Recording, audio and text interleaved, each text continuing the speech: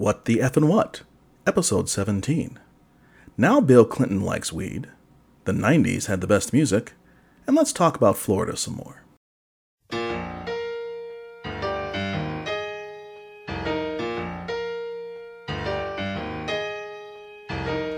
And if I die today, I'll be the happy phantom. And I'll go chasing the nuns out in the yard. And I'll run naked through the street without my mask on. And I will never need umbrellas in the rain. I'll wake up in strawberry fields every day. And the atrocities of school I can't forgive. The happy phantom has no right to be. Welcome to What the Effin' What? I'm Dave Orleans. And I'm Angela Clark. So dig this. When we go off our normal schedule in releasing podcast episodes, it appears that's when people really want to listen. Are you hitting us with podcast stats in the first segment? That's not normal. I know, but I'm pretty geeked about this. So check it out. According to our hosting site, Anchor.fm, which if you ever wanted to start your own podcast, use Anchor.fm because it's free and easy to use.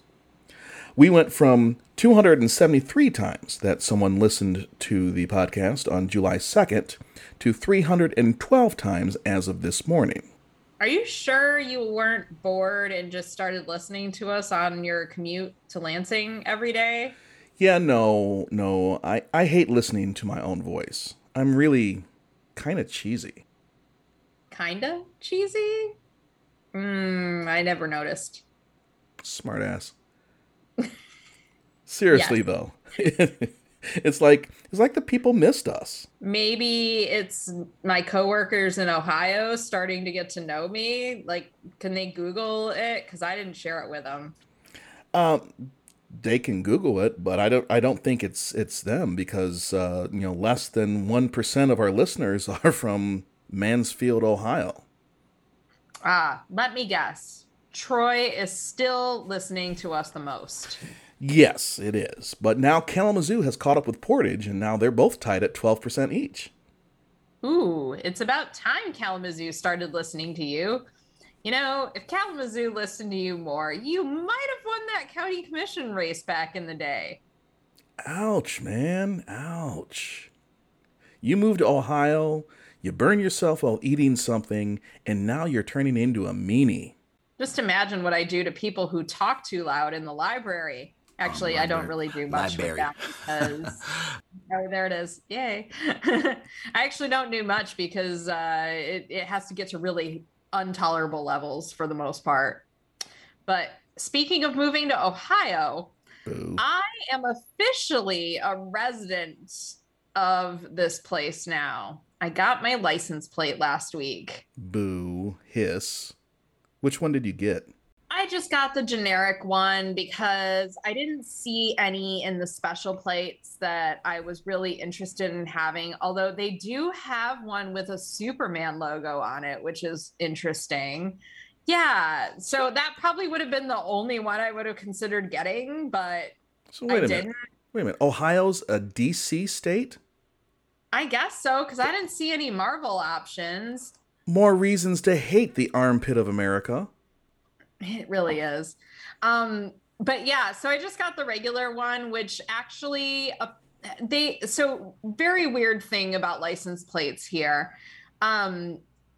Apparently the governor can come up with new license plates. So you might be familiar with the one that has kind of the white background with the red top and then the blue bottom.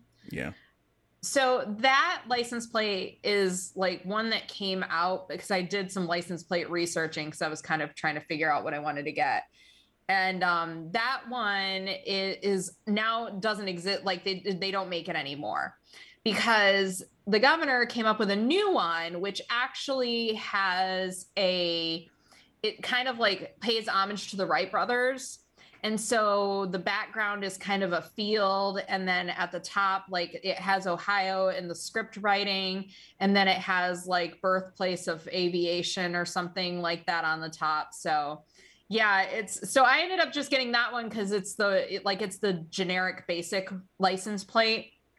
And it was interesting because when I went to the BMV to get my license plate, they just had them already, like they just pulled it out of the little drawer. Like they already have a bunch made up and you just take one. So they're not like the Michigan license plate where the letters are like hammered into the metal.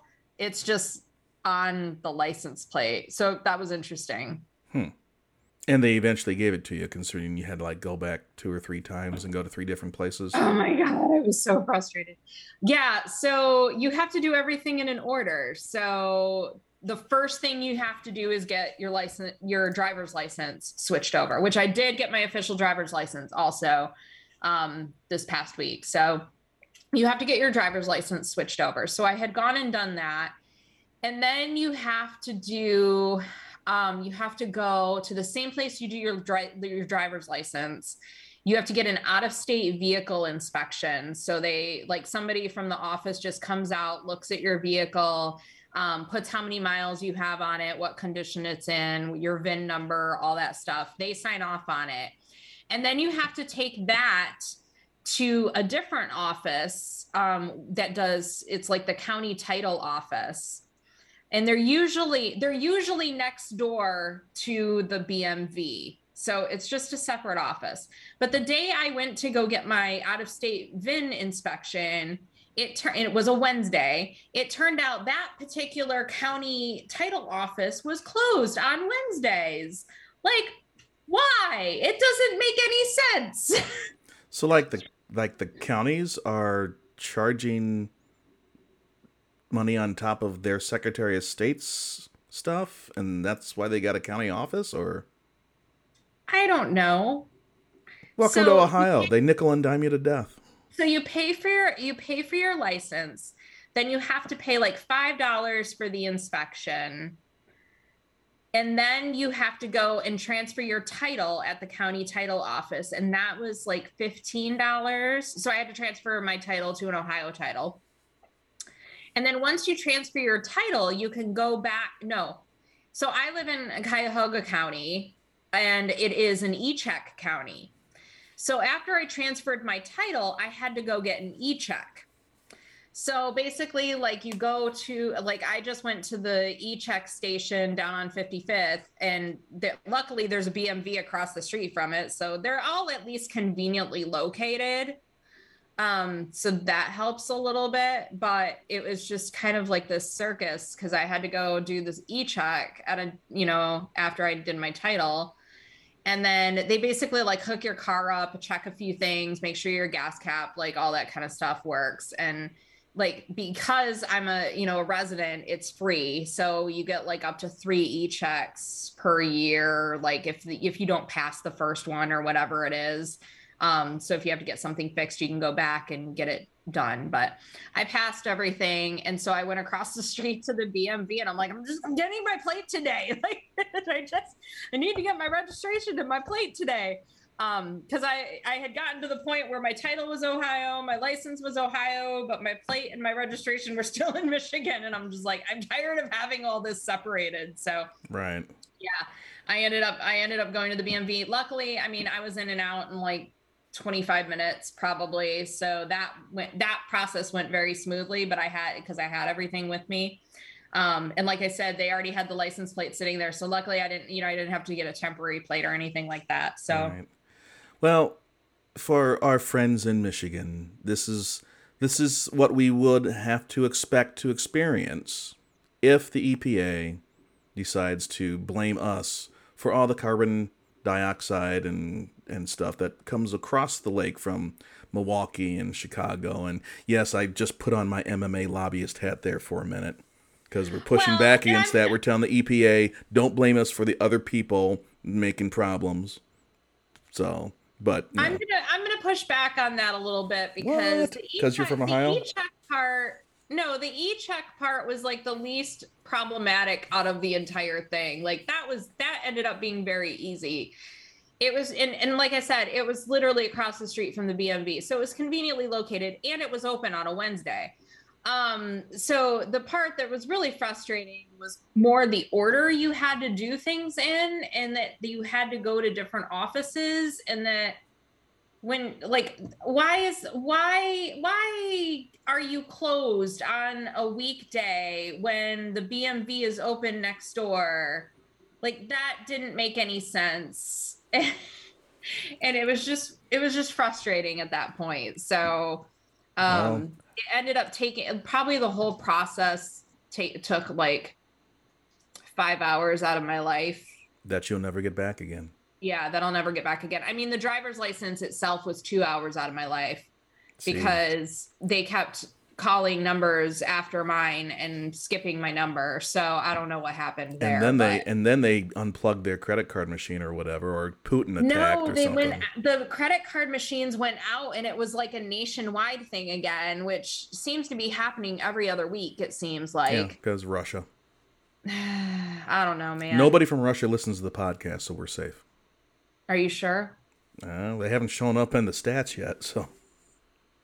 Oh, okay. Well, that's fine. Right. But yeah, so I officially have my driver's license, my title and my registration and my plates. But yeah, it was kind of sad to take off my Michigan license plate, but I have it still. I'm keeping it because I love it. Yes. So I totally can understand why you are so fired up. If only there was a library in Michigan that responded to your inquiries, but no, we're slackers. Our loss. Ohio's gain, darn it. Anyway, that's what my boss keeps saying. Nice. So there have been a lot of things going on while you've been gone and dealing with all that, and we'll get into that before we wrap up the show for today. But for now, we've got some stories to get to, so shall we? Let's do it.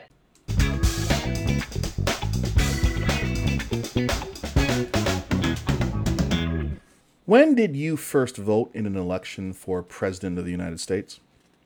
Is this where you're going to remind me how ancient you are? I mean, I get it. You voted for Nixon. While I was alive when Nixon was president, I did not vote for him. Oh, that's right. I forgot. You voted for Reagan when he ran against Gerald Ford in 1978. Wrong again.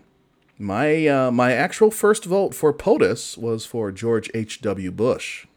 Damn. 92. You are ancient.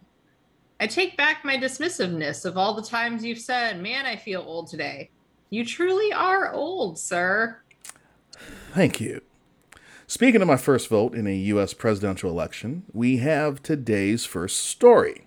The man who cost me money when I made a bet on the 92 election, Bill Clinton, has had an epiphany. You see, back in 92, when asked about marijuana, he said this. When I was in England, I experimented with marijuana a time or two, and I didn't like it, and didn't inhale, and never tried it again. Dude, he didn't inhale. Sure.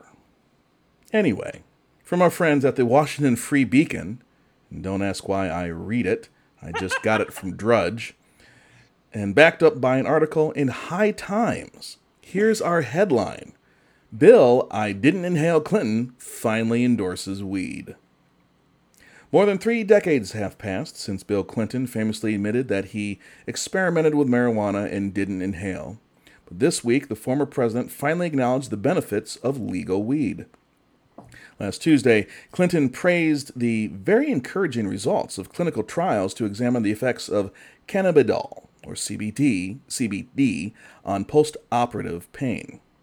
The former president gave his statement in response to the CBD trials conducted by New York University Langone Health and Baptist Health, Jackson Orthopedic Institute, which found that an orally absorbed CBD tablet, quote, safely managed pain after minimally invasive rotator cuff surgery and did not produce side effects sometimes associated with CBD use, such as nausea, anxiety, and liver toxicity.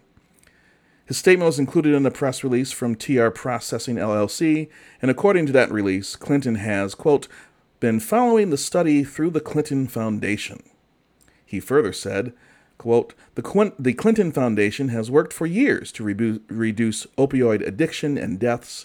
To succeed, we need non-active alternatives to pain management. The results of the trial are very encouraging, and I'm eager to see the results of the next round. I will note There are no comments from former Secretary of State Hillary Clinton about her husband's latest comments about these things. You know, it's so interesting that and I've been thinking about this a lot for a lot of different things, but like how different attitudes are towards a lot of stuff.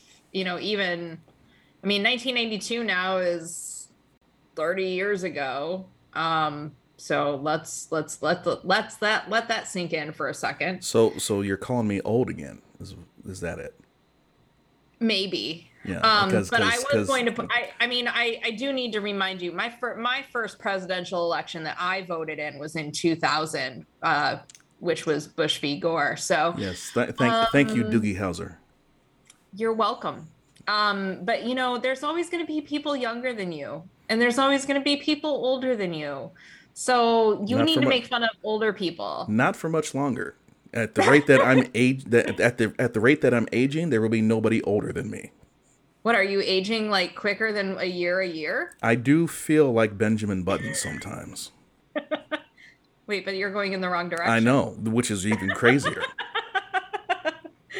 I'm like, doesn't he age backwards? Yeah, but like, you know, like, all right, so I umpired a baseball game earlier today. My knees were killing me. I wasn't even behind the plate. I was on third base. I have nothing to do on third base. And I still am in pain because I'm old. You should take some ibuprofen. I did before the game. Didn't work. Maybe I need CBD. Well, maybe this is the kind of pain relief you need. Maybe.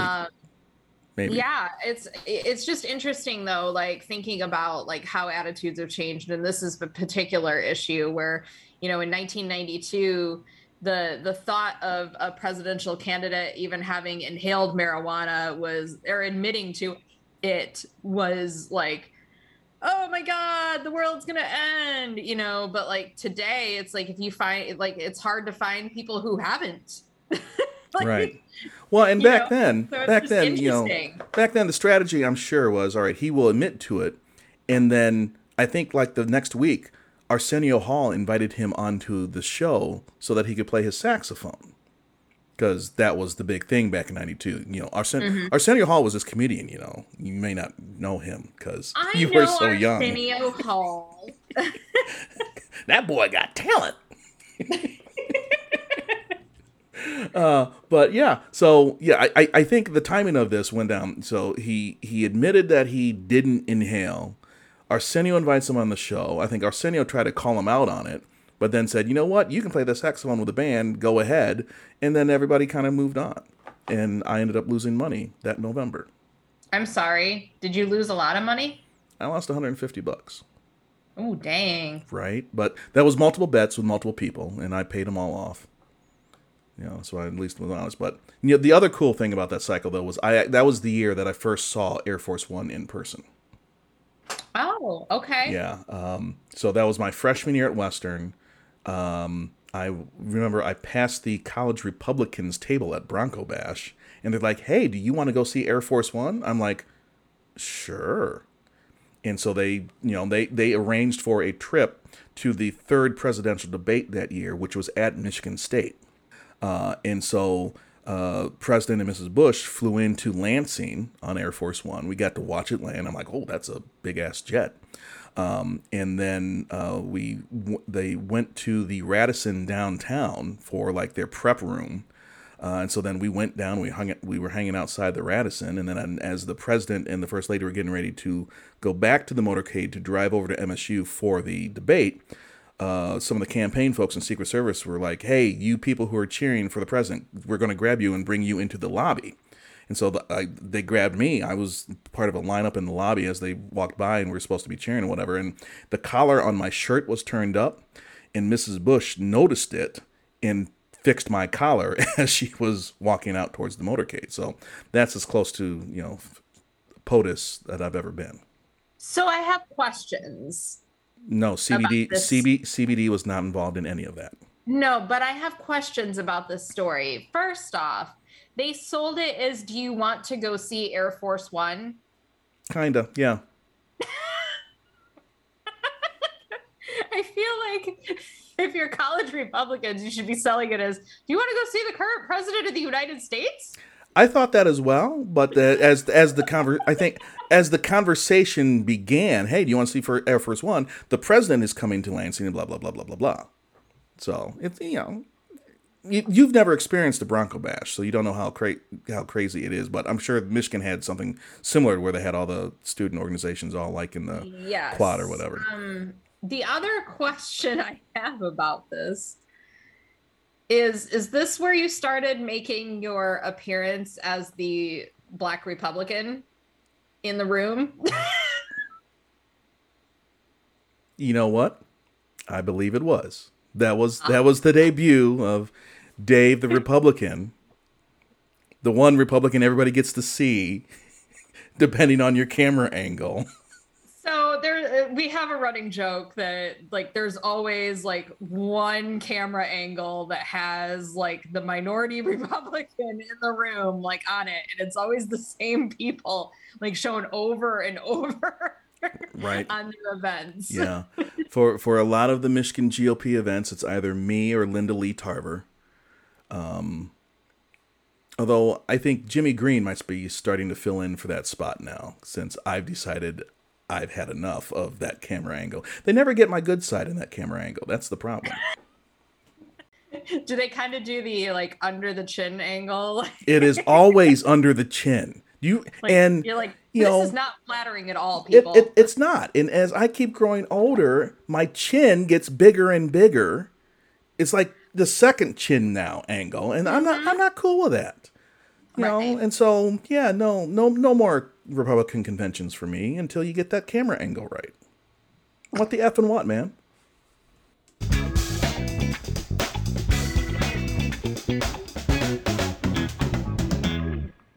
So in the intro today, you mentioned how I burned myself eating some meatballs and mashed potatoes.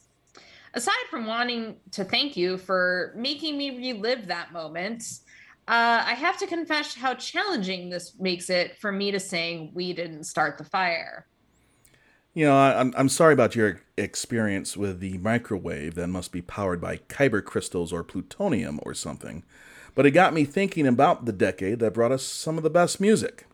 I note, when not singing the Beatles or just Paul McCartney, you tend to channel those 80s songs. Well, you also do that when you're feeling emo and blast The Cure all day. Still waiting until you decide to throw on the black eyeliner to complete the look. Yeah, you're going to be waiting a while. You already know that I don't wear contacts because I'm afraid I'll poke out my eye trying to put in said contact. You can imagine how petrified I'd be by putting a pencil up by my eye. It's all good. When I could see the eyeliner, I just can't see you putting on red lipstick like Robert Smith does. Anyways, we've got a story that touches upon what decade is the most popular decade for music. This comes from the folks at Axios. Their headline, "The 90s is the most popular decade for music." I'm not so sure I agree with that argument, but let's see what they have to say. So it appears that Illuminati Music 360 ran a survey of 3,006 music listeners in America who are 13 years and older during the period of February 7th through 12th of 2022. According to that survey, the share of Americans who say they listen to music from a particular decade, and they apparently could pick more than one decade, are 15% listen to music from the 1950s and earlier, 29% listen to music from the 1960s, 43% listen to music from the 1970s, 55% listen to music from the 1980s, 60% listen to music from the 1990s, back down to 53% listen to music from the 2000s, 48% listen to music from the 2010s, and 50% listen to music from the 2020s. So why does this matter? The author of the article suggests that we need to savor this moment, a rare point of cross-generational consensus. They may not agree on bangs or jean styles, but Gen Xers, Millennials, and Zoomers, or Gen Z, all appear to love 90s music. Beyond this, it's important to note that the 90s was the last pre-digital era before Napster came along and blew up the music business. The industry is now living off the music made in the before times, as artists' back catalog from the 1990s and earlier are seeing massive paydays, especially as TV series like Stranger Things keep bringing back hot tracks from the 1980s. Further, in the early months of 2022, audio streaming of current titles was down 3.5% year over year, according to Luminat. Meanwhile, streams of older catalogs or songs more than 18 months ago are up 20% since last year. The author of the article wraps things up by making this very strong argument. As a Gen Xer, I can say with confidence that the 90s was the last great decade of music. We had huge hits from a range of artists from Nirvana to Notorious B.I.G. to Whitney Houston. Don't at me. Author's got a great point. 90s, not only had, Biggie, you had Tupac, early Tupac, you still had like Tupac so early that he was still with Digital Underground at the start of the 90s, doing his background dancing for Humpty Hump. You had the tail end of BBD and Belle Biv DeVoe and Ralph Tresvant and New Edition, Guy. And then Nirvana comes on the scene. You bring in Pearl Jam. You bring in Soundgarden, Temple of the Dog. Yeah. Live. I as much as the T-Swift army may start blowing us up because we mentioned something about T-Swift in the next few moments, as much as they might yell at us and say that Taylor Swift was much better than anything in the 90s, I can't sign on with that. I think there's a good argument here that the 90s was great. I don't disagree, because I think there were a lot of very strong entries in a variety of genres in the 90s, and a lot of emerging, like the rap scene was emerging from the 80s like into mainstream at the time. Grunge was completely new. Like that was like, Nirvana kind of blew that open. I think you had a lot of really different things, but all very quality at the same time. But as I was reading the stats for every decade, it made me think, I wonder, like, if you did this survey in 10 years, what are those going to look like? Does it just shift like later? Like, are people going to come out of listening to the 90s because they're older? So the newer generation is not going to listen to 90s music. So I wonder if it just shifts, like, how the oldie stations shift. Like when I was a kid, the oldie station was 50s and 60s, and now the oldie station is 80s and 90s. Like, that's true. Does it just shift with time, or is this just a snapshot in time right now? And the trend is going to be that it just continues to move further along in the process. Yeah, no, you make a great point there, because I still cringe every time I'm listening to an oldie station and they play Depeche Mode, right? Or they play Bon Jovi, or they play Van Halen. Like Bon Jovi is not oldies to me. And and seriously, I mean, somebody posted a meme the other day that basically said, look. It's 2022. I think Bon Jovi is finally more than halfway there.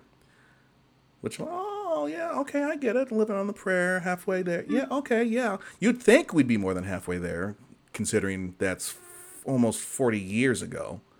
Again, I'm feeling old. Quiet. My knees hurt. I have sciatica. I'm falling in your apart. back. I just want to point that out. I know. I'm just falling apart. Me and John Bon Jovi are stuck on the oldie station now. What is also interesting is this kind of dip between the 2000s and the current music. It goes 53% in the 2000s, and then 48% listen to music from the 2010s, and then back up to 57% in the 2020s. So I'm curious, like what's causing that? Like, I have a theory. Okay, what's your theory? So remember, I shared with you the one podcast about your favorite band sucks, and their latest topic was Taylor Swift. a lot of their latest episode on Taylor Swift was about how much she used autotune, particularly in the 2010s. And if you take a look at a lot of the music in 2010s, there was a ton of everybody was using autotune. Even Miley Cyrus, who is a great singer without autotune, was using autotune. And so it just makes music horrible. So the more autotune was used, I think the less people were listening to that sort of stuff. Now we get into the 2020s, you have an explosion of K-pop. And while they're using autotune too, the whole K-pop thing blows my mind. And it sucked in, Nicki and Christiana into the K-pop army.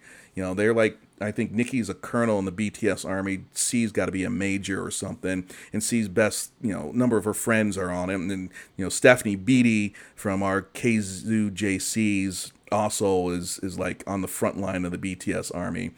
They're traveling to all these shows all over the place. And I don't understand a word they're saying. Maybe I don't think it matters because I'm old.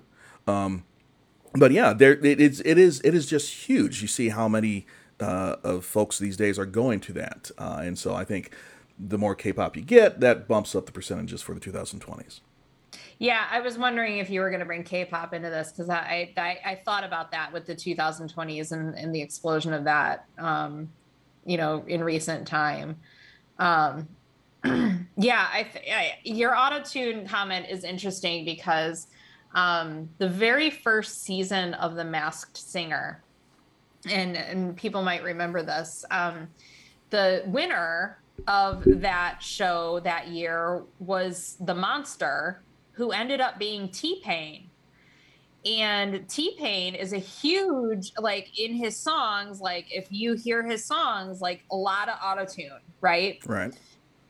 And so to hear him sing without it, he's a great singer, but nobody caught on. I mean, people didn't catch on to who it was until way late in the game. Because you're so used to hearing him sing with autotune. Yeah. Yeah. So I think that's, your point about Miley Cyrus too. Oh my God, Miley Cyrus is a fantastic singer. She did a cover of Like a Prayer in one of her South America shows, and that video is just amazing.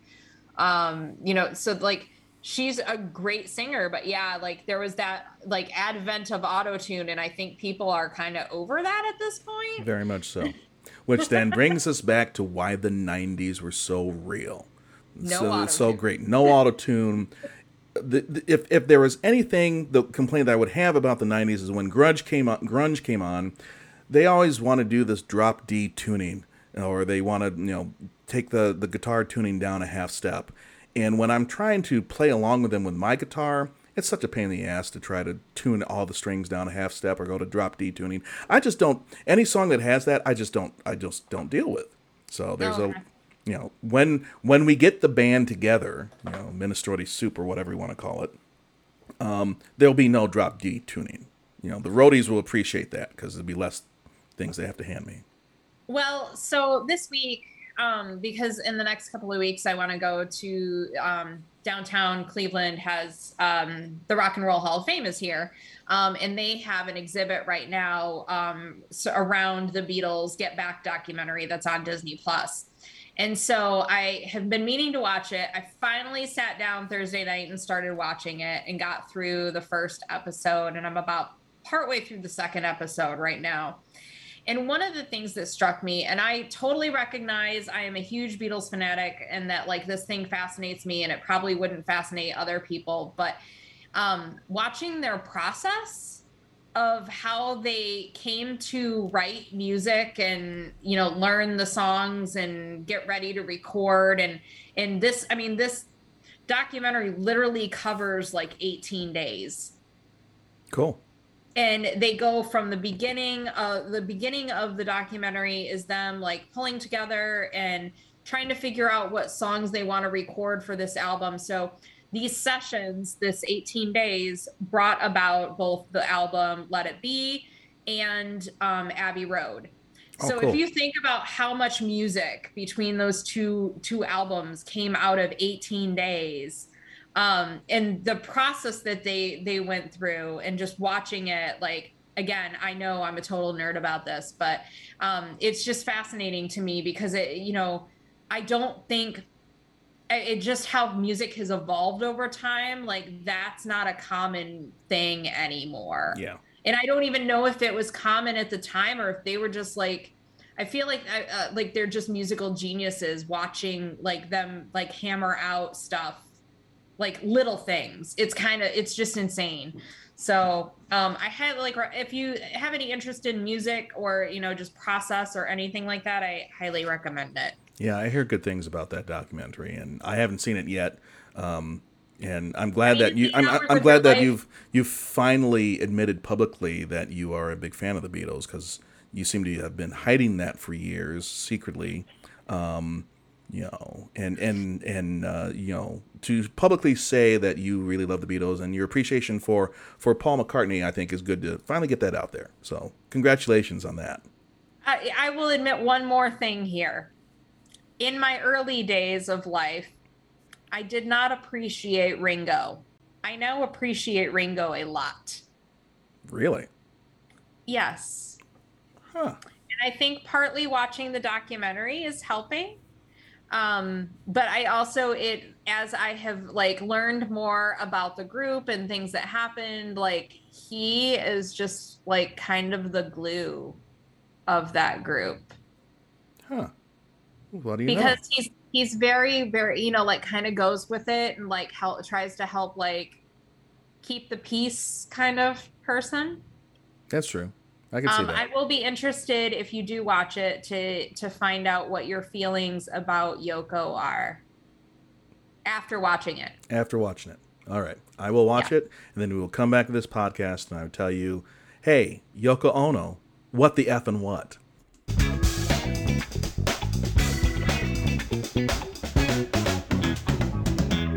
We haven't had a good story from Florida in a while.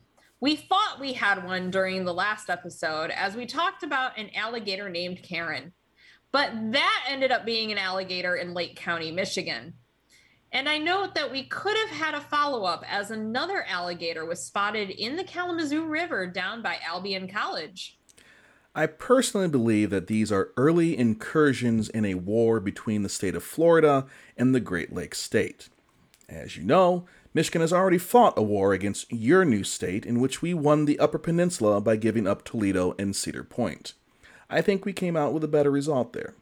We'll have no problem handling these gators gators from Florida that Florida is trying to send to our freshwater streams. Are you sure that giving up Cedar Point was a good idea? I don't ride roller coasters, so it's fine with me. You don't ride roller coasters? I have no love for the roller coaster. Oh, okay. Anyway, I'm happy to bring some crazy from Florida to the What the Effin' What audience. So here's your headline from our friends at NBC. Florida man arrested after trying to flee deputies on a riding lawnmower. A Florida man who avoided arrest earlier this year by diving into a swamp was not so lucky when deputies returned for him on July 9th. And he tried to use a riding lawnmower as a getaway vehicle, authorities said. Dusty Mobley, 40, of Holt, not the Michigan Holt, kicked a John Deere riding lawnmower into, quote, high gear while he attempted to lose pursuing deputies with the Okaloosa County Sheriff's Office, according to their Facebook page. The chase ended when deputies shot Mobley with a stun gun. Sorry, that's funny. When taken into custody, Mobley had a revolver and a handcuff key in his possession, along with a pipe with methamphetamine residue.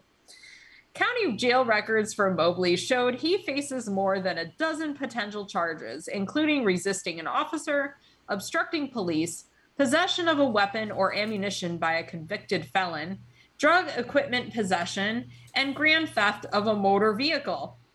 He is being held without bond, and it's not clear if he's retained an attorney at this time. Mobley's hometown of Holt, again, not the one in Michigan, is about 40 miles northeast of Pensacola in Florida's Panhandle. Why am I not surprised that this dude had meth? I don't know. This whole story is just classic Florida man. Yeah, I mean, so my friend Thea has returned from Florida. She's now up here living in Kalamazoo, getting ready to rejoin the teaching industry up here. And I have lots of questions that I've been wanting to ask her. I've been inviting her to trivia on Sundays, and unfortunately, either COVID or some other illness has gotten in the way. But I think, I'm keeping my fingers crossed. Maybe this is the Sunday that she comes to trivia. And I want to ask her, how many lawnmower chases do they have in Florida? Is this a common thing? I mean, I feel like it's a stereotypical thing for Florida, but again, I don't know like really how common it is, or it's just gotten stereotyped some way. I find it funny that they took him down with stun guns on a riding lawnmower. Well, yeah, there will be so many different questions that could lead into another discussion about using stun guns. I really want the Okaloosa County Sheriff's Office to release the video. Yes. Yes, as this man is falling from his John Deere. And if his lawnmower is like mine, the engine will automatically cut off as soon as he leaves the seat if the blades are engaged. But if the blades are not engaged, then that thing's just going to keep going down the street. Into the swamp.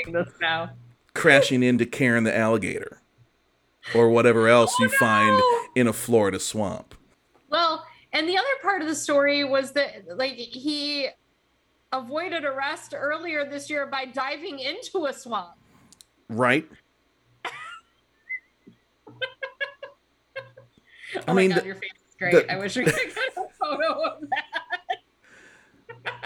Man, meth must make people do weird things because, I'm very particular about what sort of bodies of water I step close to. There's swamp isn't one of them? Swamp's not even one. I mean, there are times I won't even go close to the big lake and put my feet in the big lake because I know there's turtle poop somewhere in the big lake, and I don't want it floating by my feet. And if it's not turtle poop, then it's fish poop. And if it's not fish poop, then it's duck poop. And this, I guess, kind of goes along with all the other rules of life that I follow, particularly when it comes to arranging my food in a certain order when I eat. We've done a story on that already. But yeah, I mean, you got to be a special kind of crazy to just jump into a swamp. Well, it actually makes me think when I went to Bermuda and I went to the beach the one day, I was out in the water and this woman like 10 feet from me was like, "Hey, did you see the fish go by?" And I was like, "No, I didn't." And then all of a sudden I looked down and like just like right in front of my legs, there was a fish like swimming by. And it makes me think like, oh, Dave would have like freaked out. Yeah, that could have been that could have been a piranha. You could have lost your leg. Well, the one fish went by, and then I looked down again, and there was like a school of fish going by. So, and those will be barracuda. Yeah, no, seriously, it's just one of those things where I just look at the fish, I look at the water, and see all the folks who are enjoying the water, and I just go, "What the effing what?"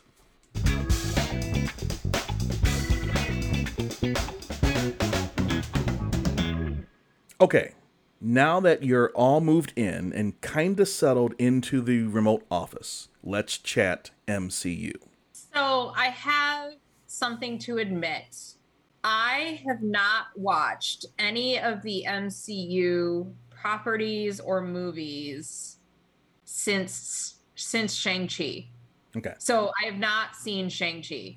So anything thereafter, I still have not seen yet. Good to know. So the part of having this discussion then is to put these things on your to-do list now that you're settled into the remote office, because you've got some catching up to do. I do. I have seen Thor: Love and Thunder. I have just finished Ms. Marvel. I didn't see Moon Knight for whatever reason that just didn't appeal to me, but maybe I need to. But I will say that as you are catching up, there will be a lot of appreciation, I think, particularly for you, for Ms. Marvel. I think you Ooh, would really yay. like that. This isn't a spoiler per se, but there are a couple episodes that they do about the British partition of India and Pakistan that are really Ooh, powerful. So, interesting.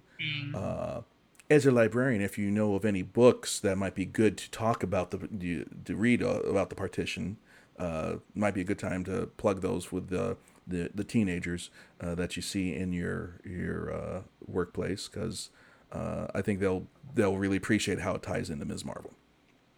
That's really good to know because I know that particular show I've seen a lot of commentary on what type of audience it's kind of geared towards, and I've seen some arguments that it's considered like younger, kind of geared towards that. And as long as you know that, like, you know what you're going into, you're not expecting it to be like, for deep, dark, like old, but I feel like it's really important to have that too, because I have seen some kids recently in the library come and pick up copies of Ms. Marvel to read because they were watching the show or they were Nice. aware of it. So that's really cool. Like they're getting exposed to the comic version also. So I think that's a lot of fun. I am really excited to see Ms. Marvel because I love the whole idea of it, and I like the advertisements and everything were really like, I love that it's colorful, it's fun, it's but it also is going to deal with some issues Yeah. that are important. So I'm excited about that.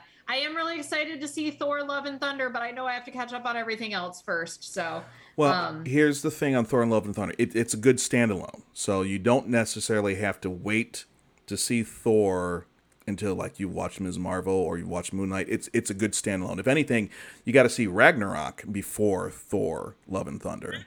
Ragnarok, and Right. So then, like Endgame, I've seen like 820 times probably. right. So So yeah. and I did hear that Thor: Love and Thunder comes in with like bro Thor at the beginning, like, so because he had just left with the Guardians of the Galaxy at the end Right. of Endgame. So No, I again not going to spoil any of it, but it's a good standalone. It is a good. I think they do. It will help expound on some of the things that you might see in Shang-Chi, some of the things that you might see in the Eternals, but mostly it's a standalone, and it's a good tribute to Guns N' Roses. yeah, so that's always fun. Yeah, because every time I hear like the beginning of Sweet Child of Mine now, I think of Thor. So thanks, Taika Waititi, um, who I also love. He cracks me up. So I'm like, I loved Ragnarok anyways. So I'm happy that he was back for another Thor movie. So, but yeah, so I did get to see another movie recently. Can we talk about Top Gun Maverick for a minute, even though we did like almost a whole show on it already? Well, yeah. I mean, it's good that you're again now that you're settled in, you're catching up. We got to talk about these things. So, how many times have you seen it? 4, twice by myself and twice with Nikki and Christiana. So overall, your family has seen it 8 times between all of you. Man, math is hard. So sure. So yeah, your clan is single-handedly responsible for keeping that movie in theaters. Well, we do what we can. Plus, there's good popcorn at Kalamazoo 10. Well, last weekend I was back in Michigan cleaning out my apartment there. And on Saturday night, after a long day of cleaning and packing, I decided to go over to Studio C and watch Top Gun. And I got like the premium chair. So I had like the waiter and everything, and I needed to eat dinner anyway, so it was perfect. So I did that. So yeah, I kind of like treated myself to night out. Nice. And So saw, what and did you saw see it Thor. in? Did you see it in IMAX or regular?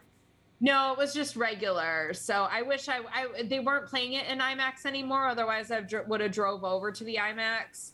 But the Studio C is just like right down the street from where I used to live in Michigan. So, but yeah, I got the premium seat, got the small popcorn with it, and then ordered dinner. And oh my God, I totally loved it. Like it was fantastic. I really liked the scenes with all the F-18s. Like they did a really good job at tugging at the like things that you loved about the first movie. So yeah, and I wasn't sure what to expect with the whole Maverick and Iceman relationship, but I was very satisfied by that whole thing. So Yeah, that is one that really, yeah, the all the stuff about with Goose and Goose's son that tugs at the heartstrings, but the just to know that as competitive as those two guys were, and as much if I was Maverick, I would be very much blaming Ice for creating the situation that led to the death of Goose in the original one. But knowing how they brought that together, they healed that, and how Ice is help Maverick grow, and finally get to the point where he's moving on. Finally, after 30 some odd years of waiting for a sequel. And just the whole story. I mean, the fact that they did like all of the different stunts with the F-18s and how they filmed it, like I was kind of on the edge of my seat with some of it. Like, I'm sitting there like, oh, is that gonna, it really made you think like, are they gonna do that? Like, right. So I thought that was kind of cool. It was a great popcorn movie. Like, it wasn't anything deep. It wasn't, it didn't need to be like anything, you had to think about hard or anything like that. Like particularly if you're a fan of the original. So, I don't know if I've mentioned my love-hate relationship with Tom Cruise on the podcast before, but I have a love-hate relationship with Tom Cruise that I really don't like him as a person, but somehow all of his movies like are really good. Yeah, that is the annoying thing about Tom Cruise. That is the annoying thing about him.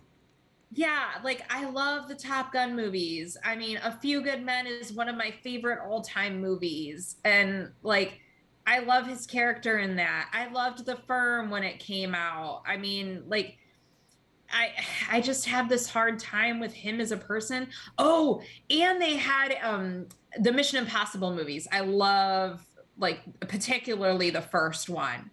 I love those movies. They're just great. Again, great like blockbuster popcorn kind of movies. Sure.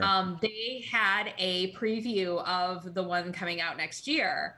And since we were talking about the MCU, Haley Atwell is in the new movie, and I got really excited about that. Yeah. What I don't know is if she's truly playing a good guy or just someone who gets caught up in the mess, or if she's actually playing a bad guy. So it'll be interesting. Have to watch to find out. I know. And the one thing that I don't appreciate though is the fact that they've taken the story and they're doing the Harry Potter thing. They're splitting it into 2 movies. I did see that, and I was kind of like, oh, right. But, so and like they haven't even I guess they just started filming the second movie like 2 weeks ago, so they're they're way behind. And granted, COVID has a lot to do with that. I get that, because that's why the first one was so delayed. But come on, don't make me wait 2 years for the finale. Well, in the meantime, we've got, let's see, what's coming up. We were talking about MCU. She-Hulk is coming out next month. And then the next Black Panther movie is coming out in November. Right. If I remember correctly. Guardians, I think it will be coming out in December or January, somewhere in that time frame. Holiday special too? Yeah, I think so. Yeah, that'll be fun. The Marvels themselves, that'll be next year. I did see that Ms. Marvel will be returning in the Marvels. Yeah, which I think we knew that already, but then So, and then still, I haven't heard a confirmation whether or not they're going to do a second series of Hawkeye. There was some scuttlebutt around that because they originally submitted it as a limited series for awards season, but then they like revised that. Right. So then maybe there's some hope for a second season of Hawkeye, or maybe it'll just be on his new mentee from the story. But we'll see. We'll see. But the one thing that we do know, based on the discussion so far, we know a couple things. One, my family really enjoys going to the movies and seeing the same film over and over and over again. And two, you've got some catching up to do. Three, we're going to need to invite Jason Larsen back on the show to talk more MCU stuff as we get into Phase 4. And then 4, we should find a way to connect this with our friend Abby Sumbler so that she can talk about passing some test recently that apparently has a positive impact on her doula business. And 5, you need to get off the baseball field and stop umpiring Little League games so we can get our friends on the show and so your knees don't hurt as much. Valid. I have been doing a lot of umpiring lately. It is all-star time for Michigan Little League District 2, and I have made parents all across Kalamazoo County mad at me because I told them their kids have to stay in the dugout during a game. Why did they want to leave the dugout? They said it was for a bathroom break, but honestly, I think it was to run around with some of their friends who weren't playing. Regardless of the reason, I don't know who else is hanging around the bathrooms, and there's no security at the Little League facilities. I'm not about to risk someone messing with a kid when I'm in charge of the game and their safety. Plus, if I let the coach go with him while letting the game go on, and then something happens during the game that needs the coach, he'll not be there for the whole thing, and then you're wasting my time. And my time is precious because I'm ancient and old and every day getting closer to leaving my mortal coil. So the lesson here is go to the bathroom before your baseball game and don't mess with Dave because he has no heart about kids' bladders. Exactly. So when is All-Star season done? I think it's done today, depending on if any other games got rained out or if there's an if game that's needed for next week. But the game I had to do this morning was the Little Major Championship game between South Portage and West Portage Little League. I got to team up with my good friend Tom Wrench, who was he was on the plate. I was on third base. West Portage ended up winning in 6 innings. Pretty good contest, and but I think that'll be the end of the season for me, so I can hang up all my powder blue and navy blue and red and black umpire shirts for another year and put away the indicator, because it's an indicator, not a clicker. Tom made sure to mention that this morning. So we're good. Well, and I'll definitely talk about Little League and mention Tom on the show. Well, now that you're done with that, we should then have plenty of time to find more reasons to bring our friends on the show, or at least mention their names. However, I also want to bring up, I'm going off script for a second. Uh-oh. Ooh. You are Ron Burgundy? I also want to bring up, didn't you just make a new purchase recently? I did, because my knees are bad and I can't run as much as I used to. And we got a half marathon to get ready for in October. Do not put me in a marathon. It's not happening, dude. No. But I did purchase. I went to Pedal Bikes in Portage and bought a new bike. A giant Trek road bike. It's a level 2, and I like it. It's been a very good bike so far. I've had to change out the seats because the original seat made my butt hurt a lot within like 2 miles. But that's my cardio training plan for this next half, is mostly on the bike. I'll have to do some cross training and stuff like that. But yeah. And it's a nice purple bike. Is your new seat comfy? It's more comfortable than the other one. I still have some tweaking to do with it, but yeah, it's a good form. Okay, that makes sense. I mean, yeah, it is a purple bike. Yeah, so that's kind of cool. It was funny because my boss actually is a bike nerd. Admittedly, those are his words. And I had mentioned that you bought a new bike. And so then I showed it to him. He's like, oh yeah, I know which one that is. I was like, oh geez. Like, yeah. At least our bosses have something in common, because my boss is a bike geek as well. And he was like, no, these are the bikes you need to get, and here are the tools you need to get. Here's all the other stuff you need to get. You need to get a cadence tracker and all this other stuff. And he's like been putting lists of things for me to buy on my desk for my bike. And I'm like, great. Can I get a raise to pay for this stuff? Come on. Right. Yeah, you're telling me all this stuff to spend money on, and then, hey, you want to give me some money? Right. But, yeah, no, it's been good. And so I've been doing a lot of research in different bike trails throughout Kalamazoo County and stuff like that. So I've got, I think I've got a 10-mile loop that I've been able to design that starts down at the Bicentennial Park in Portage, and will go down by Celery Flats, then over to Lover's Lane, then back up to Kilgore and around. And so, and maybe even, take me by the mall or whatever. So we'll see. Cool. That's partly on my list. I pulled a running or a half marathon training, kind of the easiest one possible. Nice. Just because I know who I am, and so like really I'm gonna try to I need to get more miles on my feet. That's really what it is. And so I have to do a little bit of, I've done a little bit of research on where to go. And luckily I live near quite a few places that I could go to get miles in. So I've been researching, I got to get a new pair of shoes before, like at least in the next 2 months, so I can I have enough time to break them in. Cause my pair of shoes that I have, I don't think they'll make it through the entire race if I just have that pair of shoes. But I think if I have something to rotate in, then I can do that. So right. I'm supposed to, I want to go to the running store here, but I'm trying to figure out which one's the best one to go to. So yeah, it's hard not knowing the area yet and trying to figure out where to go. So we'll see. Cool. Well, good luck with that. Yeah. So, and since we've now got the Top Gun anthem playing, I guess it's time to wrap this puppy up. So remember, if you see something that makes you go, what the effing what?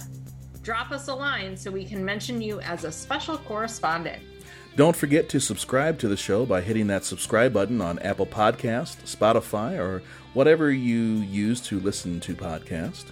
Follow me on Facebook at facebook.com/DQWorthams, on Twitter at DQWorthams, and on my blog at DaveWorthams.com.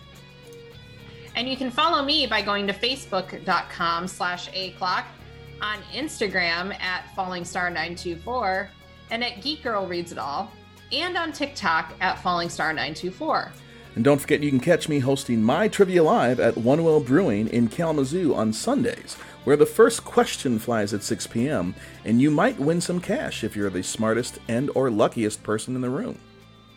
Like that time when the Conclave won $1,200 in the state trivia tournament. Which I'm hosting tomorrow at Revel and Roll in Kalamazoo. So, nice. But, right. And, getting back to One Well, though, make sure you RSVP with One Well to get a table if you want to play by visiting onewellbrewing.com. And so, friends, with that, from the home office in Kalamazoo, Michigan, and the remote office in Cleveland Heights, Ohio, remember, go Broncos. We'll see you later.